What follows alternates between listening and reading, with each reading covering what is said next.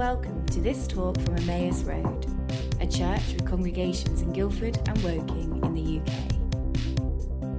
To find out more about who we are and what we're up to, please visit us online at emmausroad.com. Okay, I want to speak this evening about trembling at a time of shaking. How do we live with faith at a time of great isolation and great fear in our world?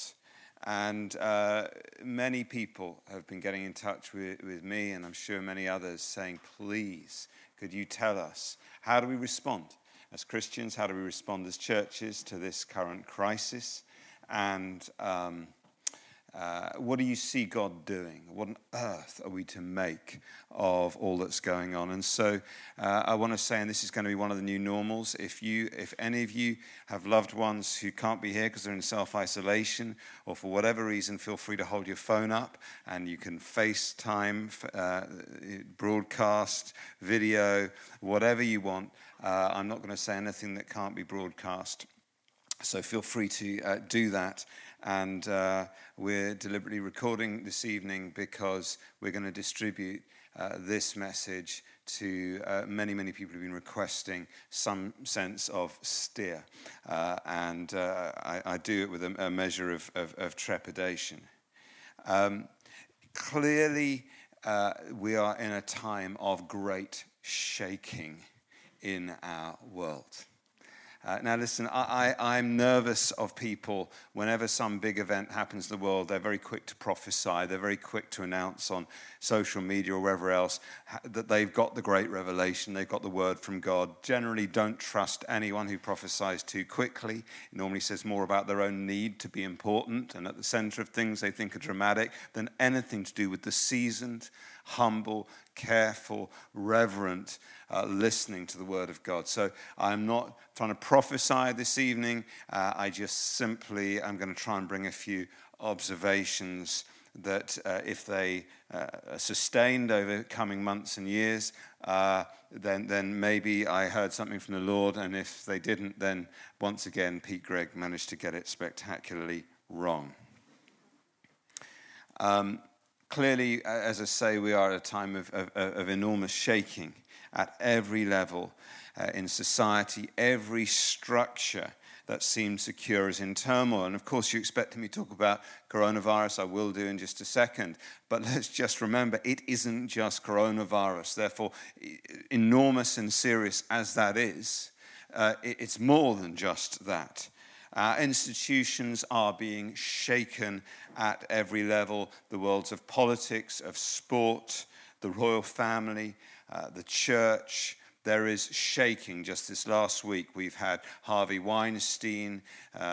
We've had that cardinal in Australia, Pell. We've had Alex Salmond in Scotland. That's just this last week. All sex scandals in what's that in Hollywood, in politics, and in the church, tragically. And then our economy globally is being shaken. The financial markets are in free fall, and this is a slightly younger crowd, and you're probably thinking that's got nothing to do with me. Don't believe it. It's got everything. We're all going to feel this. We're all going to be affected by what's going on in the financial markets, I'm afraid. And so it's incredibly serious when you see the Dow Jones and the FTSE plummeting the way they have in the last week. That affects jobs, it affects salaries, it affects everything. And then, as well as our institutions and our economy being shaken, our world is being shaken environmentally with fires because of global warming in Australia and floods here and elsewhere in the world. And then, of course, on top of all of these shakings, we have community and health being shaken through this pandemic. And as Christians, and I want to say this absolutely clearly, we are not immune. We are not immune from what happens in the financial markets. We are not immune from viruses. We are part of the world system. And so it's important that we listen to wise counsel from government. This isn't a time to be all cynical. This is a time to trust our leaders. And if you don't like it, vote for different ones next time. Most of you, I can tell from the way you dress, saying, I didn't vote for these ones this time. Deal with it. And it's time for us to listen to the chief medical officer and other institutional authorities. And I'm not going to rehearse their advice. You can see that everywhere you look right now. But it's also, as followers of Jesus, important that a time of shaking, as well as listening to those in human authority over us, that we listen to God. We listen to the word of the Lord together with particular diligence. If you're sailing a boat on a nice calm day, to be honest, you can pretty much let go of the tiller and sit back and crack open a Pepsi. But if you are sailing through stormy seas or sailing at great speed, you hardly dare twitch because the tiniest movement can have profound effect. And we are in a storm moving at speed. I have I think about 8 meetings tomorrow, and most of them, one way or another, revolve around the coronavirus. We are moving at speed. And so we need to listen to the Lord and trust him as never before. Today's headlines, just today, the Sunday Telegraph says industry has been placed on a war footing. The Daily Mail says, the Mirror, I beg your pardon, it's war on the virus.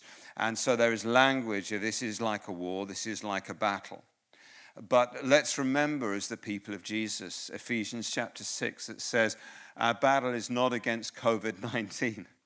It's not against flesh and blood, but it is against principalities and powers in high places. In other words, as in the natural realm, so in the supernatural realm. So if there's a shaking in the natural realm, and clearly there is a shaking in the supernatural realm too. And I believe that out of this shaking, we are going to see generational change and transition come. Painfully, it is time for certain things to die. And it is time for new things to be brought to life. And it is going to come through this shaking. Now, some of those things are very natural. I was talking to one of my neighbors just earlier. By the way, good thing to do at a time where they're trying to stop us going near anybody. And he was talking about his own business and the impact of this on them. And he said, one thing's for sure, he said, I was talking to someone very senior in BA. They're not just trying to get through this crisis, and we will see more airlines go bust. We've already seen one. Probably American Airlines, FT was saying this week. But they're saying they believe that people's habits are going to change in terms of flying, which is obviously a good thing. People are. I was talking to some member of this church who runs events for massive organizations, like the most famous organizations in the world. And he was just saying this isn't confidential, there's no reason I can't say this. He's saying Google. So he does a thing for Google. And every year they have 25,000 people at a conference that goes from LA to London to somewhere else, Tokyo or somewhere. And this year they're just going to do one in LA, and they are broadcasting it with the most innovative digital technology that they've ever used. This is Google. And so new technologies, new models of working are going to come out of this. I could go on. We're going to see change in the culture as a result of this, which is going to go on for months. And most of the experts seem to say we're going to have to get used to more of these viruses coming through. This isn't a one-off, just get through this and back to normal. But as in the natural realm, so in the supernatural realm, there is a shaking and a changing. We're going to see businesses go bust, but new ones thrive. But we're also going to see ministries go down, and we're going to see new ones rise up through what is happening right now. And that wasn't particularly prophetic. I know many people who lead all sorts of big events, and some of them are just on the edge of bankruptcy because of cancellation of events and all the rest of it. And so there is a great shaking on earth and in heaven. And Psalm 46 is a great one to go to at a time of shaking. It says this: God is our refuge and strength. He is an ever-present help in trouble. That's practical.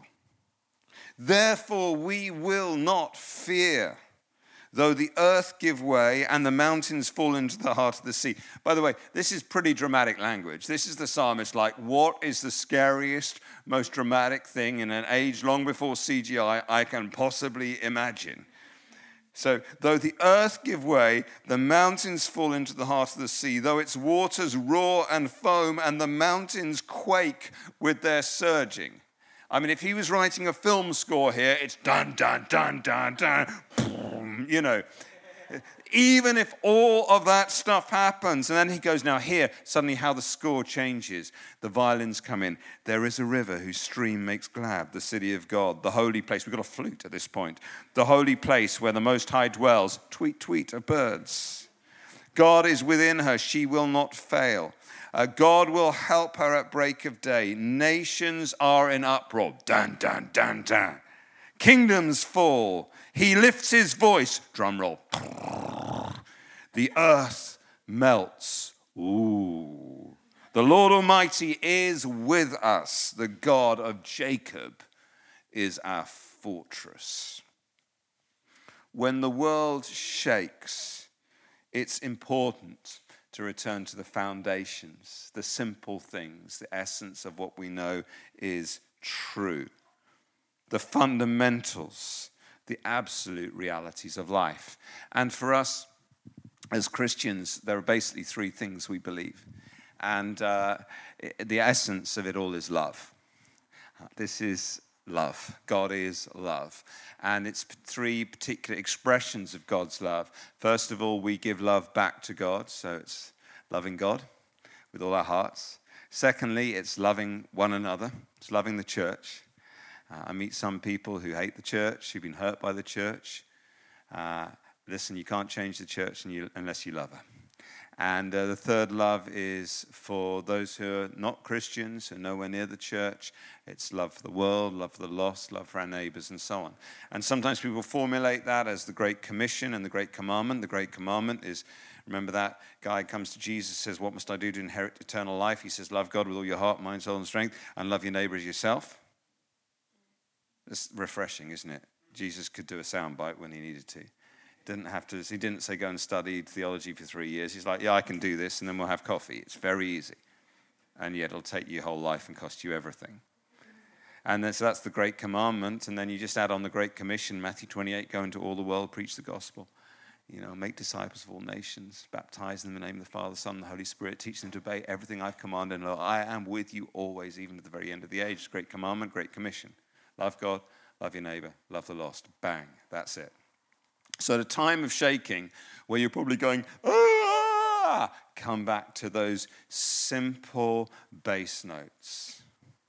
So let's think about those. First of all, how do we love God at a time that's really scary and a time of great crisis? When the world is shaking, we must remind ourselves that God does not. That he is not scared. He is in charge. He is, to use the theological term, sovereign. That does not mean that God has sent this. That's not what he's like. Look at Jesus. It does mean that he has permitted it, clearly.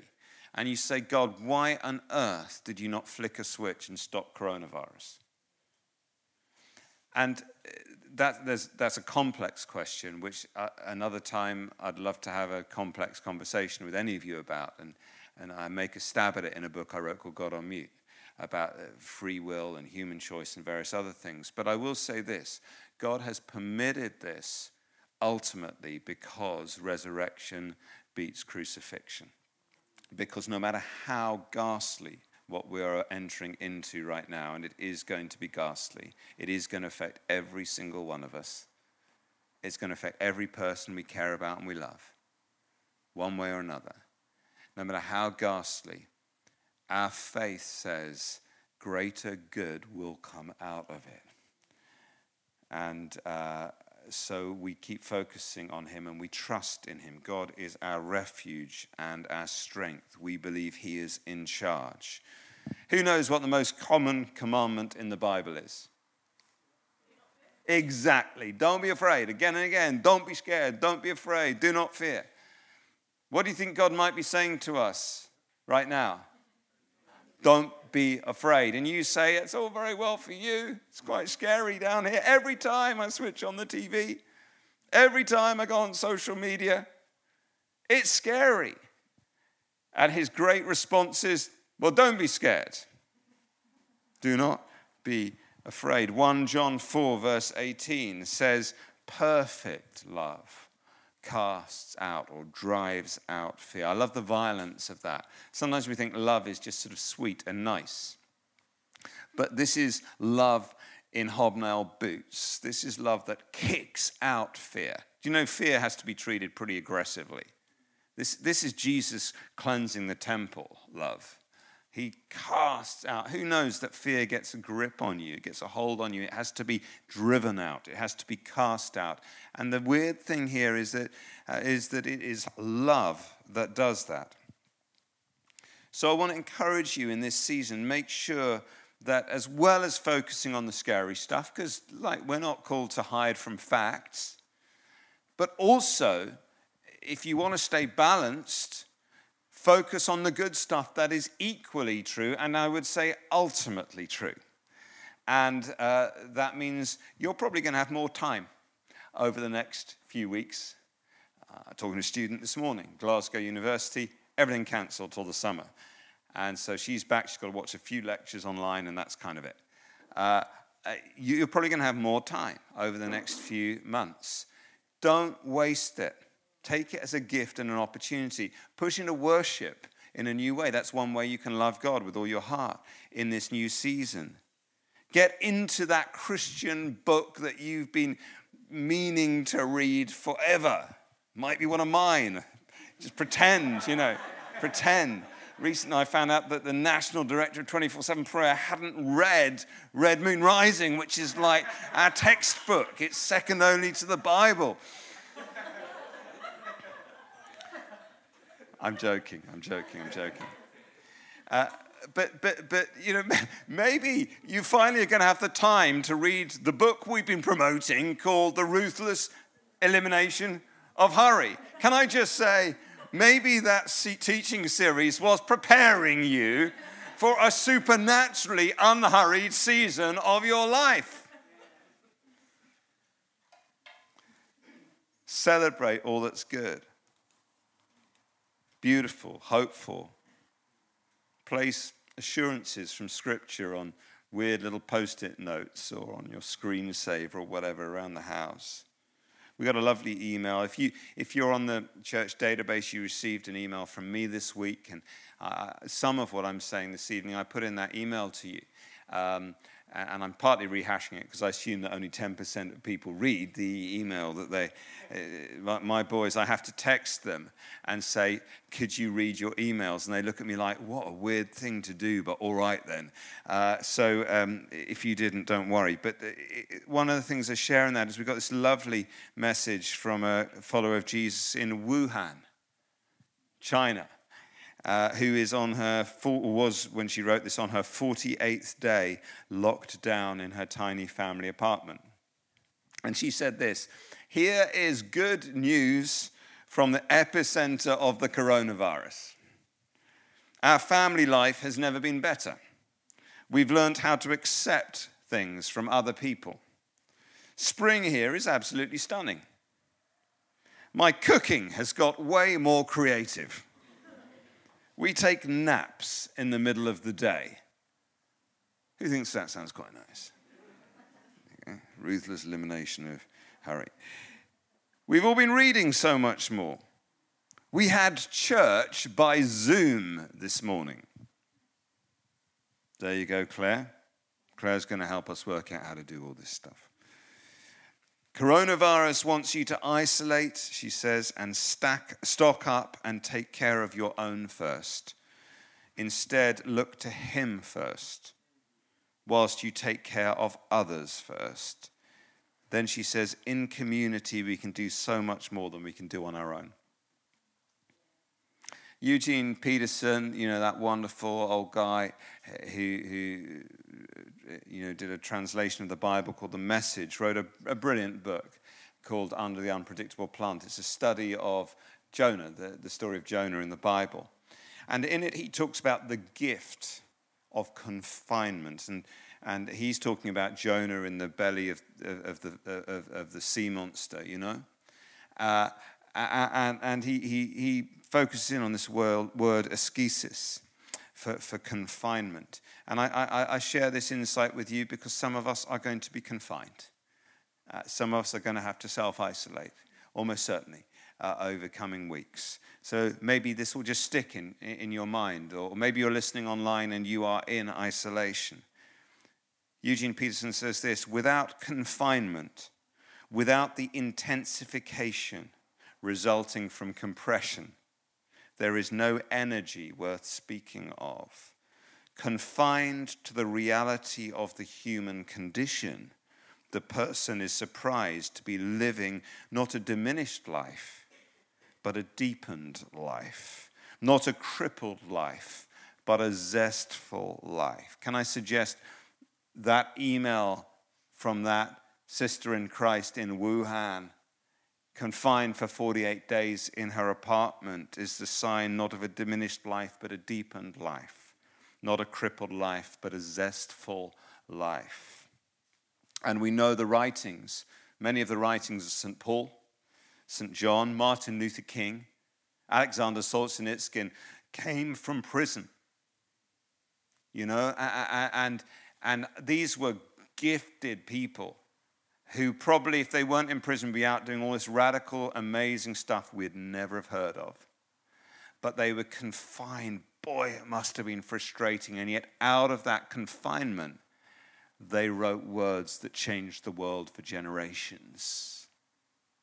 In a very, very small way. And this is, I'm not for a single millisecond comparing myself to any of these guys, but it was when my wife Sammy got very, very sick that I was primary caring our kids suddenly, so I wasn't able to travel and speak at all these conferences and all this stuff. And yet God was doing incredible things with the 24/7 movement. So I thought, well, I might as well just write them down, as I can't travel around and talk about them. And I wrote them down in this book called Red Moon Rising. And I remember when the publisher said, we want to put this out, I was like, this is going to sell like 3 copies. No one reads a book about a prayer movement. That's the weirdest thing to read a book about. Like, even my mum will only get halfway through that. But then they offered me money for it. And I was like, money? I don't have money. Great. And that was why, I'm just being honest, I needed some money to buy nappies and stuff. And so I wrote it, and then that's gone all over the world, and it's still selling fast, and it's in I don't know how many languages, and God used it to catalyze something. I was restricted in the belly of a whale, and sometimes you're changing nappies, it smelt like that.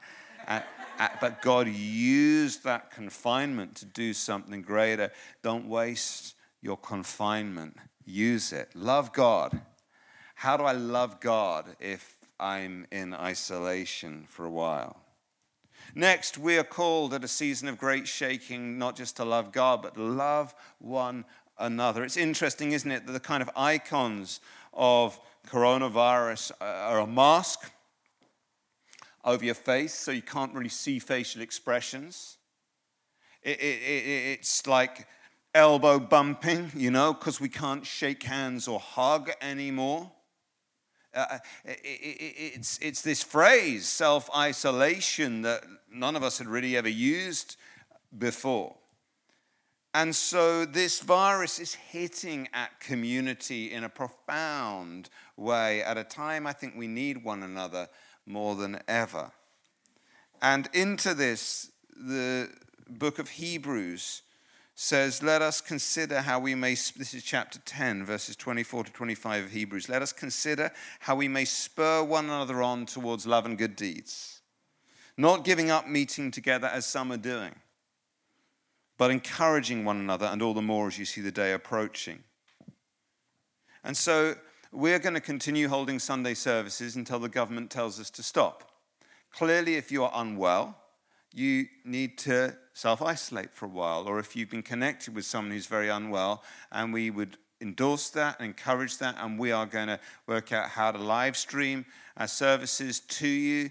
And Claire doesn't know this, but this afternoon I hatched a plan for how we could even just have one collective. The church is one collective, and we just broadcast out to everyone else's collectives. And then if we can't even meet in collectives anymore, we'll broadcast to your family. Ultimately, we'll broadcast to you sitting on your own in your loo, if necessary. But we're going to find ways of staying connected. If you haven't filled in a Get Connected form, this isn't just like a spam trick by the church to try and get your personal data. We're not that organized, and we don't really care. It's just simply a way of needing to be connected. And this is the Sunday you must do it, because we don't know how many more Sundays like this we may even have in this way for a while. So please, and if you have to self-isolate for a while, don't just, talk to your doctor. Phone your collective leader, phone one of the leaders in the church, because we want to know if you're in self-isolation, because even when you're self-isolated, we don't want you to get isolated. We want to be able to pray for you. We want to be able to help you practically, like if you need food brought, obviously, if you're phoning 3 times a day demanding chocolate milkshakes and KFC, we may eventually draw the line, but we're nice. We're just not that nice. We want to help you in any way that we possibly can. And we are determined. We're looking at all sorts of things. You'll have seen that we just took communion in a different way. And I don't know about you, I found it very tricky to take the right lid of the bread bit off. But these are individually, hermetically sealed, completely virus-free ways of celebrating community. We are going to try and get into this ridiculous elbow bumping thing, and I don't want anyone to feel pressured to shake hands or to hug. It is not just, you're not being rude. If you say, actually, no, if someone tries to hug you or shake your hand, you're not being rude. In fact, you're probably being thoughtful. It's not just about not wanting to get something. It's also sometimes about not wanting to give something. So for a while, we will go there. But this horrible feeling that it might stick, and then in 300 years' time, everyone... Anyway, let's hope not. At Emmaus services, when we serve pastries, they're now in wrappers. And we're not serving the ones that people can touch. Tomorrow morning, we are looking at every single activity of the church and traffic lighting it. And some are going to stop for a while. And some green light ones, we're like, we cannot stop that. We're called to be the people of God. Even at a time like this, we're not stopping, we're not backing off. We're going to keep doing them as long as we possibly can. And, excuse me, by the way, I don't have it. That was just a cough. And then some are amber. And we are also hatching a pretty robust strategy for pastoral support, aware that lots of people are going to need it. We will try and be there for you, whatever happens. Can I just encourage you to invest into relationships, especially if you get isolated. Organize hangouts online. Write letters. Play board games. Do devotionals as part of, not just loving God, but loving one another. Because the great thing, if you use, say, the Lectio 365 app, is you're doing it with 45,000 other people. It's very personal, but it's very big. Or you could use the Light the Fire devotional. You'll have time for this. And finally, so I've said love God, love one another. And this is also a time, I believe, for loving the lost, for loving other people, for obeying the Great Commission. The truth is that people all around us are suddenly asking the questions we've longed for them to be asking for years. They are now asking those questions because everything that previously seemed secure is being shaken. Health, economy, jobs, normal routines. People are going to have time to think. We had 30 people on our Alpha Day yesterday. People gave their lives to the Lord yesterday, had supernatural encounters with the Holy Spirit yesterday. The Lord is on the move. David Yagnazar, is a member of this church, and with Elam, the ministry he heads up, supporting millions of people in Iran and thousands of leaders. He said this: "We have seen an increase in evangelism since the spread of the coronavirus." Remember, Iran is one of the greatest hotspots of corona in the world. He said, as well as an increase in evangelism, we've seen an increased response to the gospel and even an increase in the miraculous. What an opportunity to call believers to action. Jesus says to us, love your neighbor, and that is literal and practical, and there's never been a better time to do it. I'm sure you're all familiar with the plague that came to the city of Carthage in the year 215 AD. But it was genuinely really very terrible. Carthage it was one of the great cities of the ancient world, like New York City today or something like that, and in modern-day Tunisia. And from this plague, we are told its citizens were shuddering, fleeing, and shunning the contagion. That language feels actually pretty familiar to what we're experiencing now. Carcasses were piling up in the streets. And against this backdrop, the great church father Cyprian stood up to preach on Matthew chapter 5, verses 43 to 48. And in his message, he urged the Christians not to flee the city, but to stay and to care not just for one another, love one another, but to care for those who weren't Christians. And now this is the important thing. Just before this plague, there had been a thing called the Diocletian persecution, in which Christians had been terribly persecuted. So Cyprian was saying, now the plague has come. Stay and show Christ's love to those who were killing you and attacking you and hating you before. Quite a message. Don't make them like that anymore, eh? And so the Christians did. And Rodney Stark, in a fascinatingly titled book, it's called something like Epidemics and the Rise of Christianity. I bet he's suddenly getting some sales. He says this: the minority Christian community in Carthage, which did not flee but stayed to provide nursing, had a higher survival rate than their pagan neighbors. And the pagans who had been nursed through the crisis by Christians were likely to be open to a faith that, unlike their own, had worked. That's the key. Our faith is going to be proven through this shaking because it works. See, what is COVID-19 attacking? First of all, it is attacking the vulnerable, the sick, the elderly, and those who have, pre-existent medical conditions. Those are the people that are closest to the kingdom of heaven. Read the Beatitudes. It's going after the weak. As a reasonably healthy, middle-aged man, I can't just go, well, I think I'm going to be right, Jack, because this thing is going after the people that Jesus loves the most. I mean, I know he loves everyone, but you understand he has a special passion for the vulnerable and the weak and the scared. So I don't like this thing, obviously. What else? Well, it spreads through breathing. It attacks breathing. I just wonder whether this is a time for us to breathe the breath of God more than ever before. And I tell you this, if you stand within 2 meters of God, let him breathe all over you. You breathe it in, because you will only get health and life from the breath of God, the Ruach, the Spirit of God. This is a time to be filled with the Spirit of God more than ever before.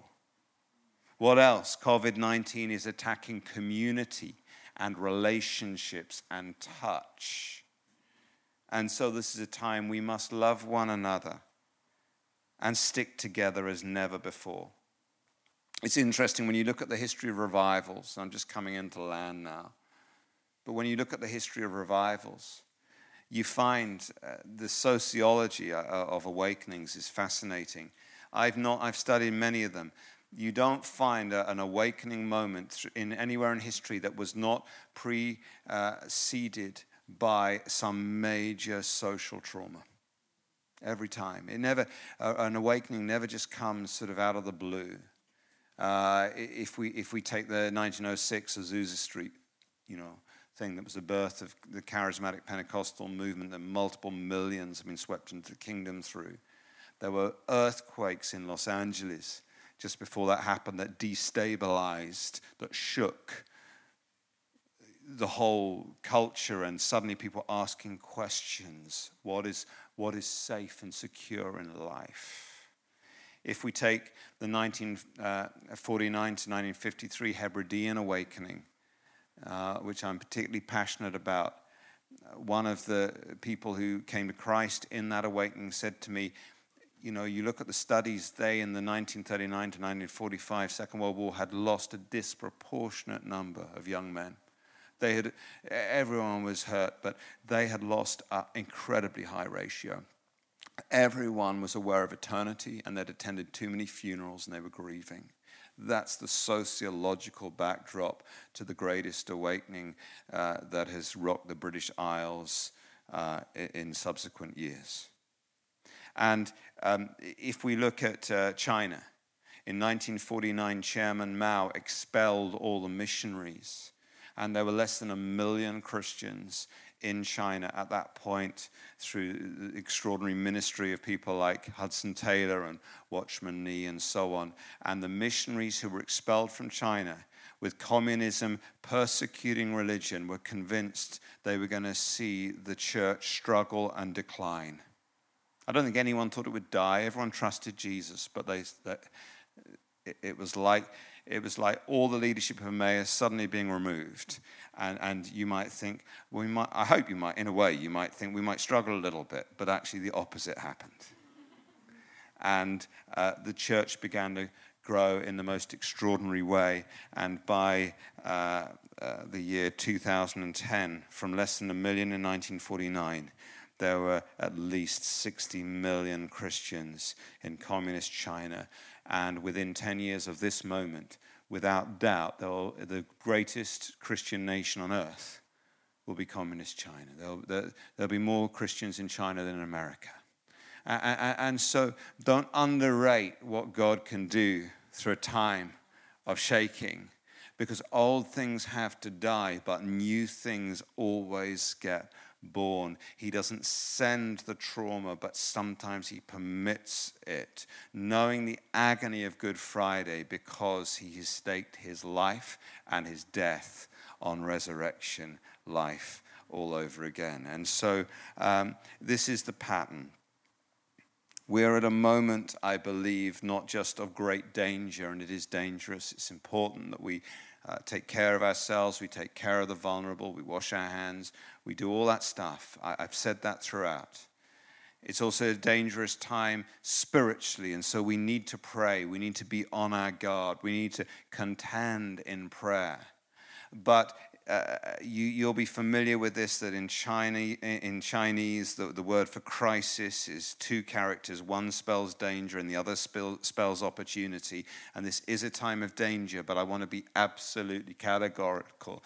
This is a time of opportunity for the church of Jesus Christ. This is not a time to ride out the storm, hunker down and hide out. This is a time to push in and to contend, because you might just find this is the catalytic point that we have needed to destabilize a culture that is bowing down to false idols. We need a few of them to fall off their pedestals and shatter, so that a disorientated people look up and say, where is the God that I can trust? Where is the name that can be a rock and a fortress to me in a world that no longer feels safe? And we can step into the vacuum and say, his name, ma'am, his name is Jesus Christ.